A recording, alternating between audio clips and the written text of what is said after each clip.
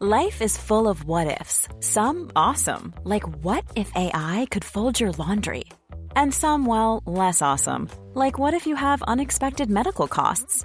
United Healthcare can help get you covered with Health Protector Guard fixed indemnity insurance plans. They supplement your primary plan to help you manage out-of-pocket costs. No deductibles, no enrollment periods, and especially no more what-ifs. Visit uh1.com to find the Health Protector Guard plan for you.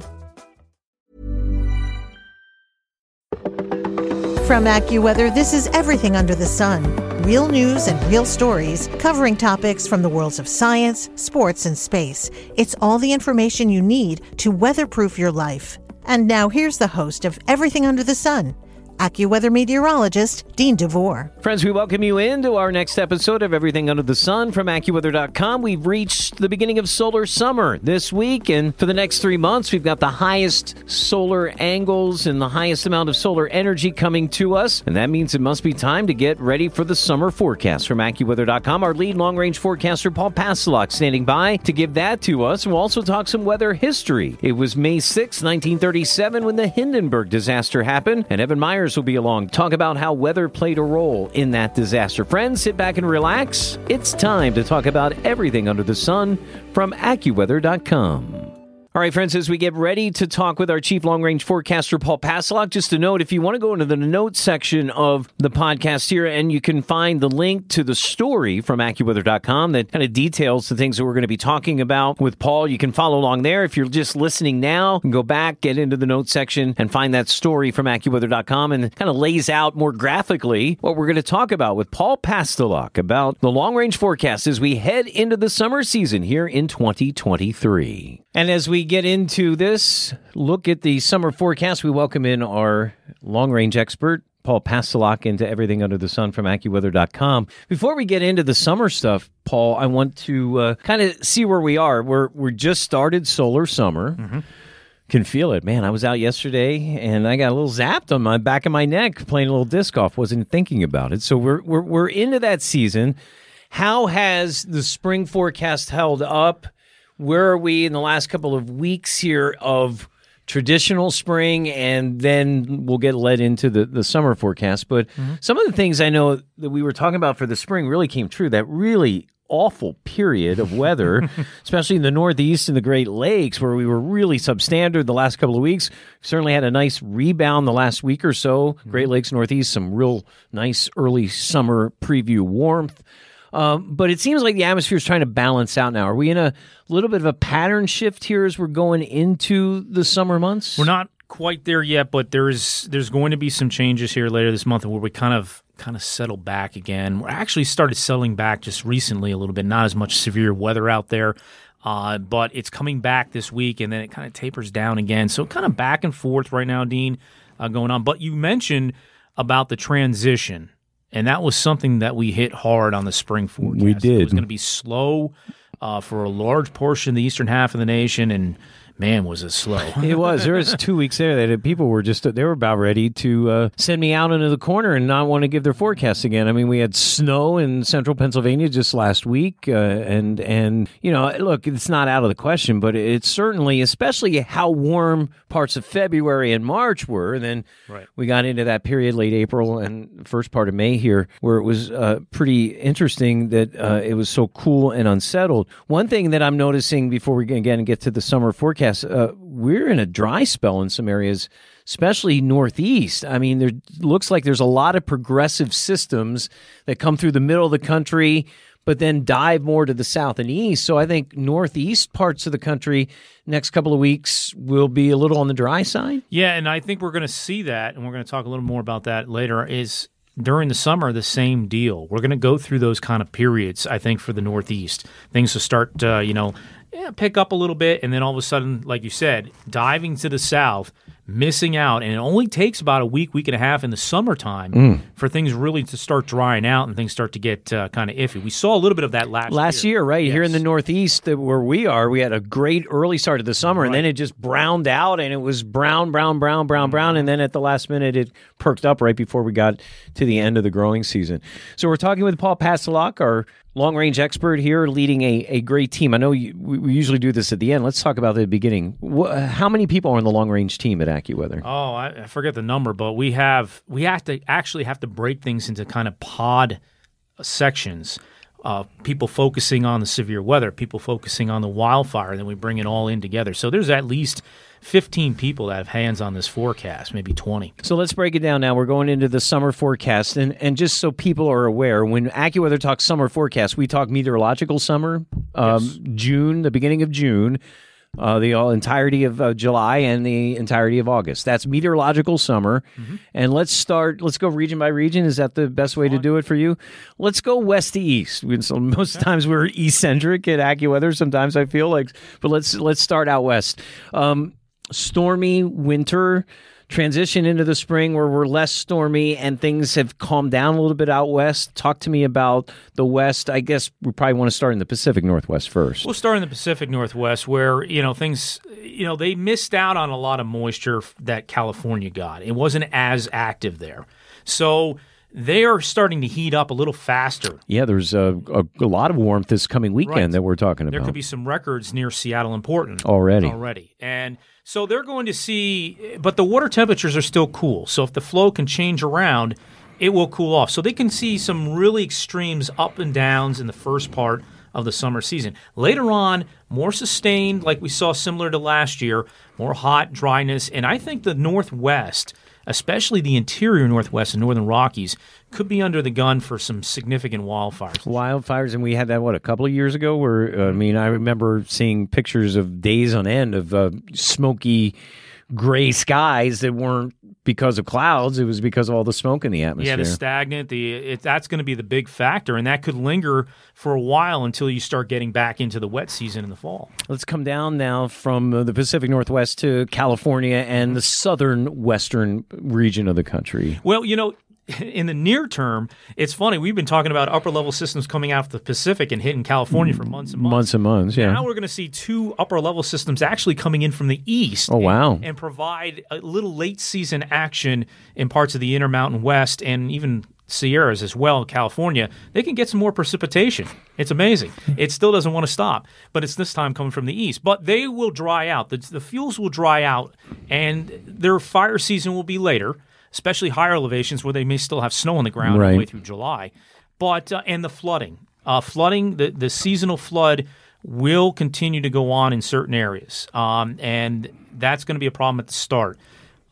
As the season goes on, we'll have to see. I think a lot of frequent low clouds and fog events because of the cool water temperatures on the west. A lot of June gloom. Yes. Right. That's what we call it at the early part of the summer out there. All right. So now let's come in a little bit. Let's go southern plains. Mm-hmm. So you're going from like Texas up through, let's say, to about St. Louis in that area. Texas is split because I think the high plains, the western plains, will still continue to see mainly dry conditions. They're going to have a wet period here in May, but I think it'll go back to dryness and they'll have to deal with the long-term drought situation. So hotter temperatures in the western part of the plains. Eastern plains, a little bit active. In fact, don't be surprised to see severe weather in parts of Nebraska, Kansas, maybe even into northeast Oklahoma, getting into the Mississippi Valley from time to time in June and July. And that's not typical. Usually their severe weather season starts coming down after about May, right? So things are a little farther south this year, I think. All right, so now let's go up farther through the Central Plains and up into the Midwest and the Great Lakes. What are you looking at there? I think the worst of the severe weather is yet to come. I think this area could be in line early this summer, the first half. Because of a big battleground between warm, warm, humid air from the south and cooler, dry air from the north, trying to battle it out over them. And then you take the late season disturbances coming out of the west, coming across that area, kind of meeting that warm, juicy providing air. that energy. That's the right? path. I think that's the path this year. It's not trying to lift too far into Canada because there's going to be some sort of a block. So Chicago and Detroit, those areas down to St. Louis, or St. Louis a little bit too far? St. Louis is on the southern end. Okay. They're on the southern end. And then that goes over to places like Indianapolis, Columbus area? It may at times. I think it's more frequent the farther west you go, but I think you're okay there. I think you're going to get some storms during the month of June and maybe early July. Don't be surprised farther north that you get some cool downs. A little bit of nice, comfortable nights in the first half of the summer season as well behind these systems. So that's the northern Great Lakes, and then that takes over Buffalo, and so over now into the northeast and New England. Mm-hmm. Let's talk about the entry into summer again, still at times a little cooler than we might like for stretches. Yeah, still a lot of up and downs. I mean, it's kind of almost taking spring and putting it into June, in June standards, of course. Right. But, I mean, it's still some up and downs. We'll have some warm days and then back it off, and then warm days and back it off. I think that's what we're going to be seeing. In the latter part of the season, it may get a little bit more sustained as far as the dry and generally warm. Which is not unusual. No, it's not unusual, but it's starting to happen more frequently. And, I know the last few summers we've been talking about late season wildfires in New England. Seems like 2 out of the last 3 or 4 years we've been talking about that, and that could happen again. Keep in mind, we went, 3 weeks in April where it was pretty dry. Yeah. Some minor drought situations, some fires. We may fall back into that again at times during the latter part of the season. There's been this last couple of days here as we lead up to this dropping on Wednesday, there's been some warnings about fire danger for places like Vermont and New Hampshire and up into Maine. So if they're already feeling that and we're in what's supposedly a wetter season, that could bode problematic. New York City, Philly, Washington, D.C., the Jersey Shore, all of that place where everybody seems to flock to in the northeastern corridor this summer. What are we looking at there? Just kind of more of a normal type of season. Up and down, some warm stretches, some maybe a couple-day heat wave, something like that. The water is warm offshore again. That will help influence humidity levels maybe at night. But, I don't see a lot of, extremes at this point. Even the severe weather it'll be there at times, but I don't think it's as significant as it is in the Midwest. Yeah. Now about the Southeast, warm, humid, and stormy at times? Especially the interior Southeast. We've actually just made that slight change. You probably didn't see the new update No, yet. I haven't. It's starting to come out. Okay. We kind of shifted things just a little bit farther, closer to more Atlanta, Birmingham, Alabama, those places, more under the gun for the showers and thunderstorm threat, probably higher humidity levels.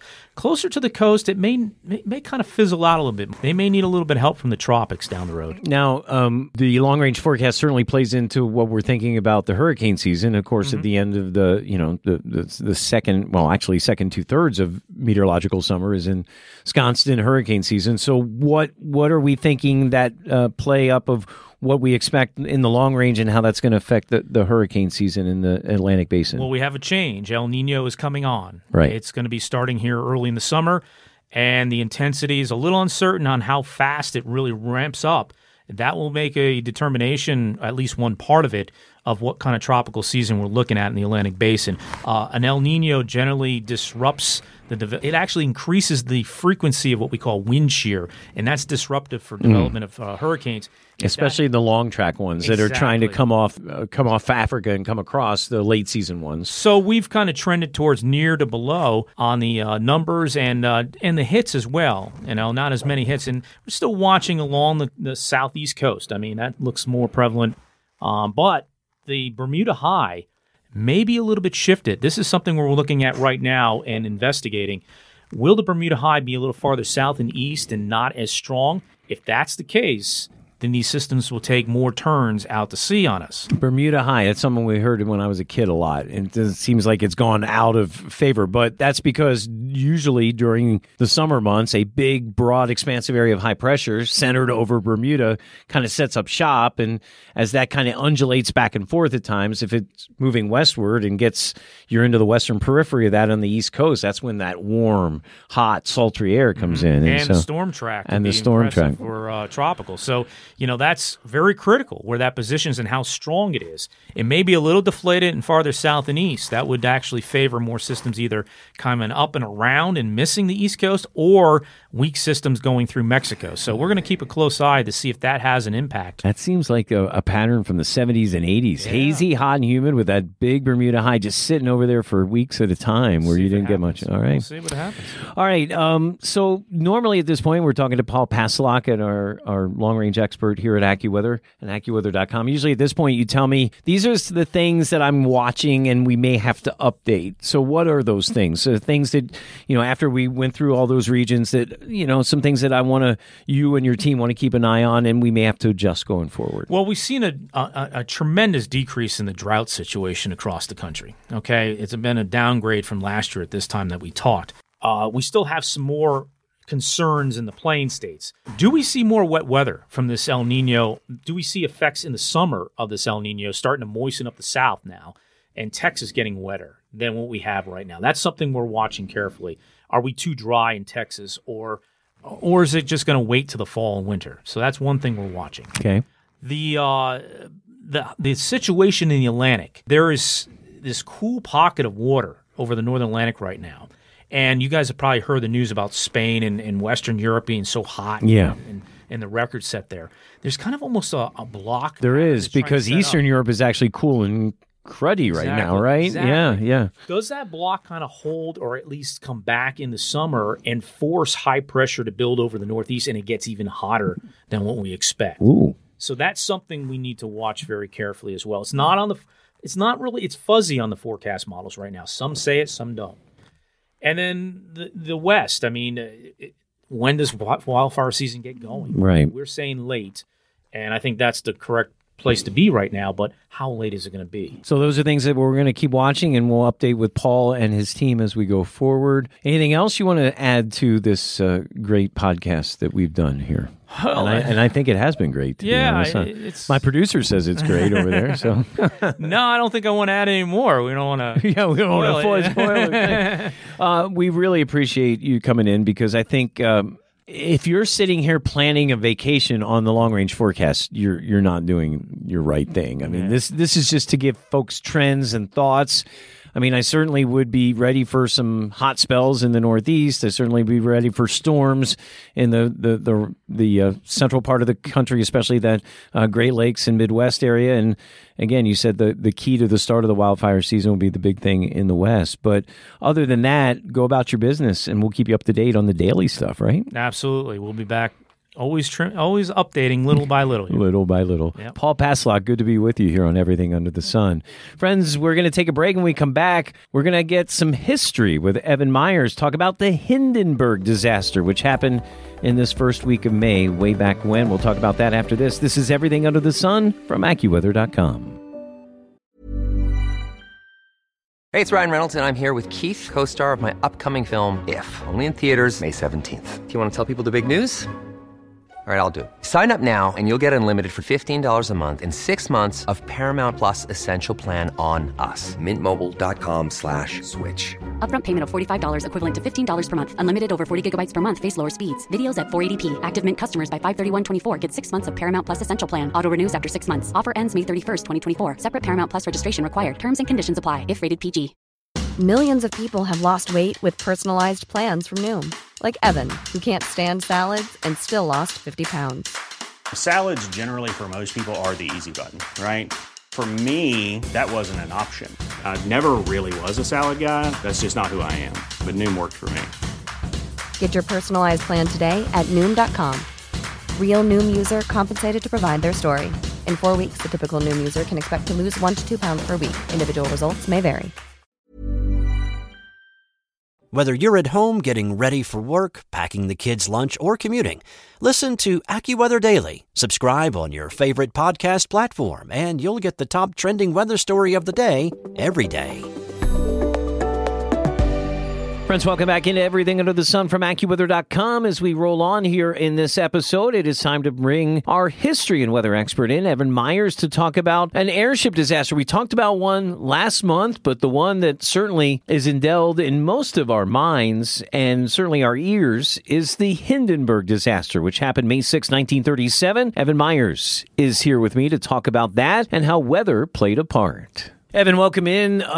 Just last month, we talked about a dirigible disaster. Yes. I'm being alliterative here this morning. This is the one, though. Don't ask me to say that word, please. Dirigible? No. Alliterative. Oh, alliterative. Oh, I said it. You did. You did said good. it. And you did ask me to say All right, it. Come well, on, Dean. So this is the more famous of the two disasters, Yes. the Hindenburg, because I think embedded in a lot of people's memories is this amazing soundbite that greeted the world. Flagged up a little bit.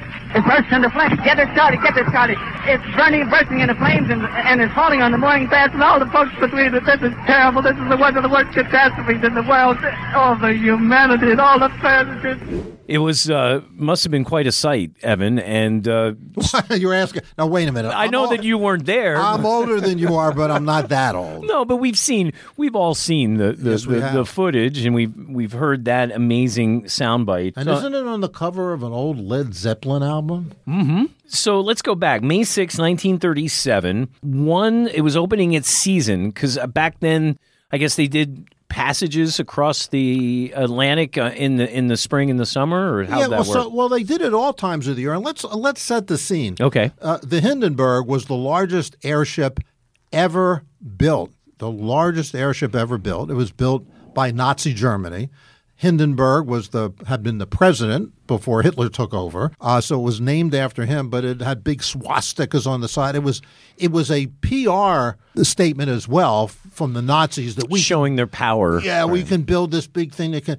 And it had already crossed the Atlantic once and went to Brazil. Okay. And then it flew back. And you might wonder, well, how can it go back against the wind and all this kind of stuff? So it's lighter than air, so it floats, obviously, number one. But it did have propellers on it, able to be maneuvered and steered and so on. And right, so you could get in currents, kind of like hawks and those kinds of things do, exactly. Right? And then it had its own power. It was kind of like the combination of an old sailing ship on the water that had power at the same time. At the same time. So it worked both ways. So here's this dirigible, this lighter than air ship that started its first voyage from Germany to the United States, outside of New York City, to Lakehurst, New Jersey, where the docking station was. Right. It's interesting. Right. Not a new media, not a telephone docking station. or a cruise ship docking station, which is on the water. This is a big docking station that these lighter than air ships docked up to, so the folks could actually take an elevator down from the ship to the ground. And it was headed toward New York City. It only had about half the number of passengers that it could hold coming, but going back was fully booked. It was supposed to dock sometime during the afternoon at Lakehurst, but there was a line of thunderstorms that was moving through. And so it was already behind, right? By the time it was somewhat behind schedule, and then it actually they diverted the ship so that it wouldn't land when the thunderstorms were going to be there for all kinds of reasons. Lightning could cause problems, and obviously the wind and so on. So they diverted the ship, and was not supposed to fly over New York City. It was supposed to fly south of New York City, but it actually flew over the city, and it was fairly sunny, and people came out of the buildings and were standing watching the lighter than airship with awe, this huge it's not like thing. Today when we see the Goodyear blimp once in a while and people aren't that taken aback by it. They're not, right? but the other thing is, Dean, this is bigger than any of those blimps ever right were. So first it flies over New York City with the big swastika on it. It must have unnerved a lot of people, but because of this line of thunderstorms, they steered it out over the water a bit.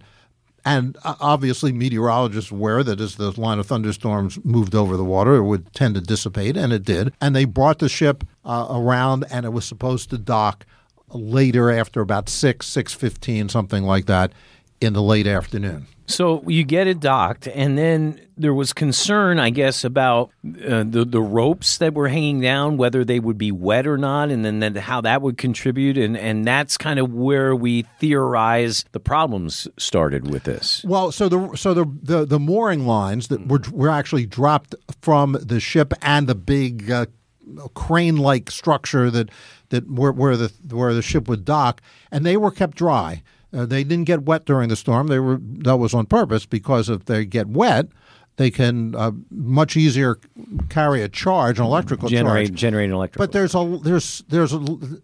a lot of mystery surrounding what exactly happened, because there were a lot of stories that it was sabotaged, that anti-fascist folks wanted to blow up the ship as a statement against the Nazis.